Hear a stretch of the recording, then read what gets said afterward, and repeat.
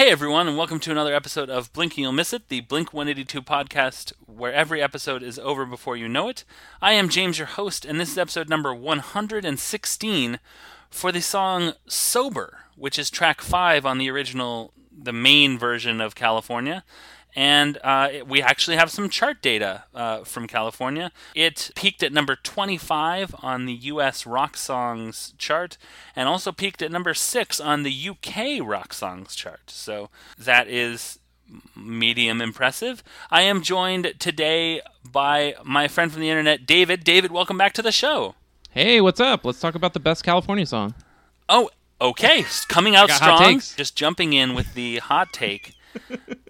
Tell me about your thoughts on why this is the best California song. The bridge is the first thing that sticks out to me. That piano bridge, I set out and I got too lazy, but I had started making one of those 10-hour loops that go on YouTube of just the piano bridge looping. And I have the loop points already set. I'm just too lazy to export it and upload it. But we will link to it on the show should you execute that. Yeah, okay, yeah. Now I've got a reason.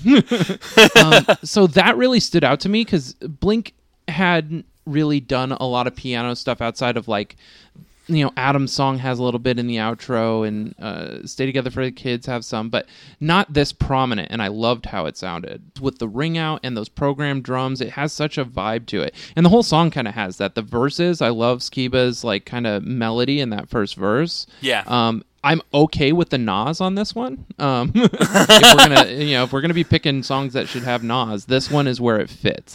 Nas here feel like the Nas in the Party song, where they're not there for no reason. They're there and they drive the melody forward. Right.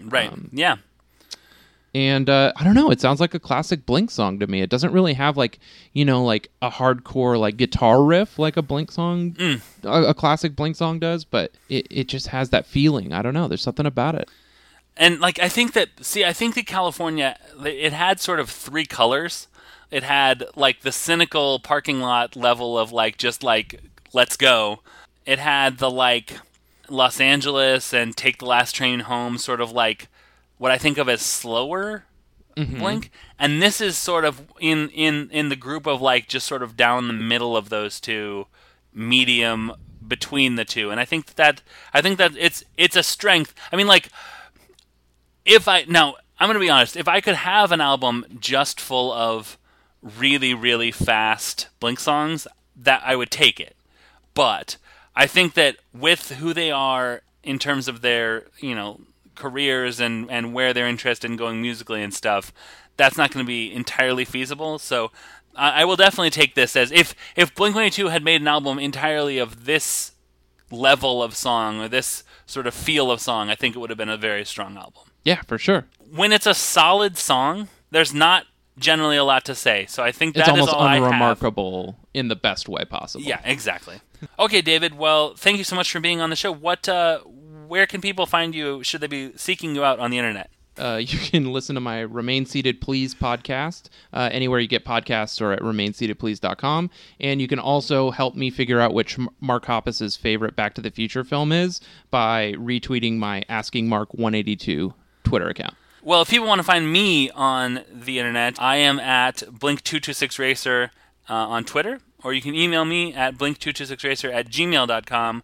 Or you can leave a comment on the blog, blink226racer.wordpress.com. David, thank you so much for being on the show.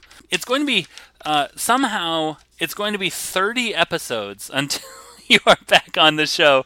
I'm going to pack a lunch. Yeah, exactly. But we will talk to you very soon, and thank you so much for joining us again. Thanks so much for having me. Bye-bye.